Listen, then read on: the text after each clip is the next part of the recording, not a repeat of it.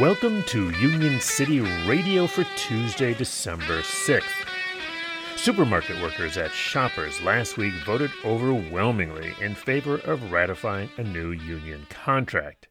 The agreement maintains existing healthcare and retirement benefits and provides raises for the members of UFCW Locals 427, as well as retroactive pay for those who missed raises during the long bargaining process. Over the course of bargaining this contract, said UFCW Local 27 President Jason Chorpenning, Shoppers went from planning to sell off stores to now opening new ones. For complete details on this week's labor calendar, including the big Starbucks rally on Friday, dclabor.org, click on calendar.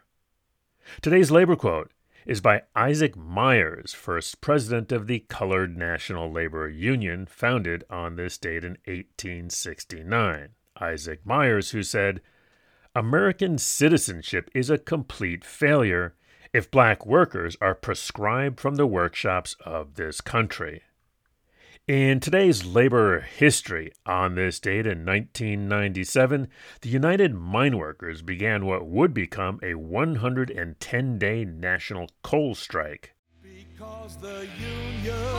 Union City Radio is supported by our friends at Union Plus. Find out more at unionplus.org. This has been Chris Garlock. See you on the line.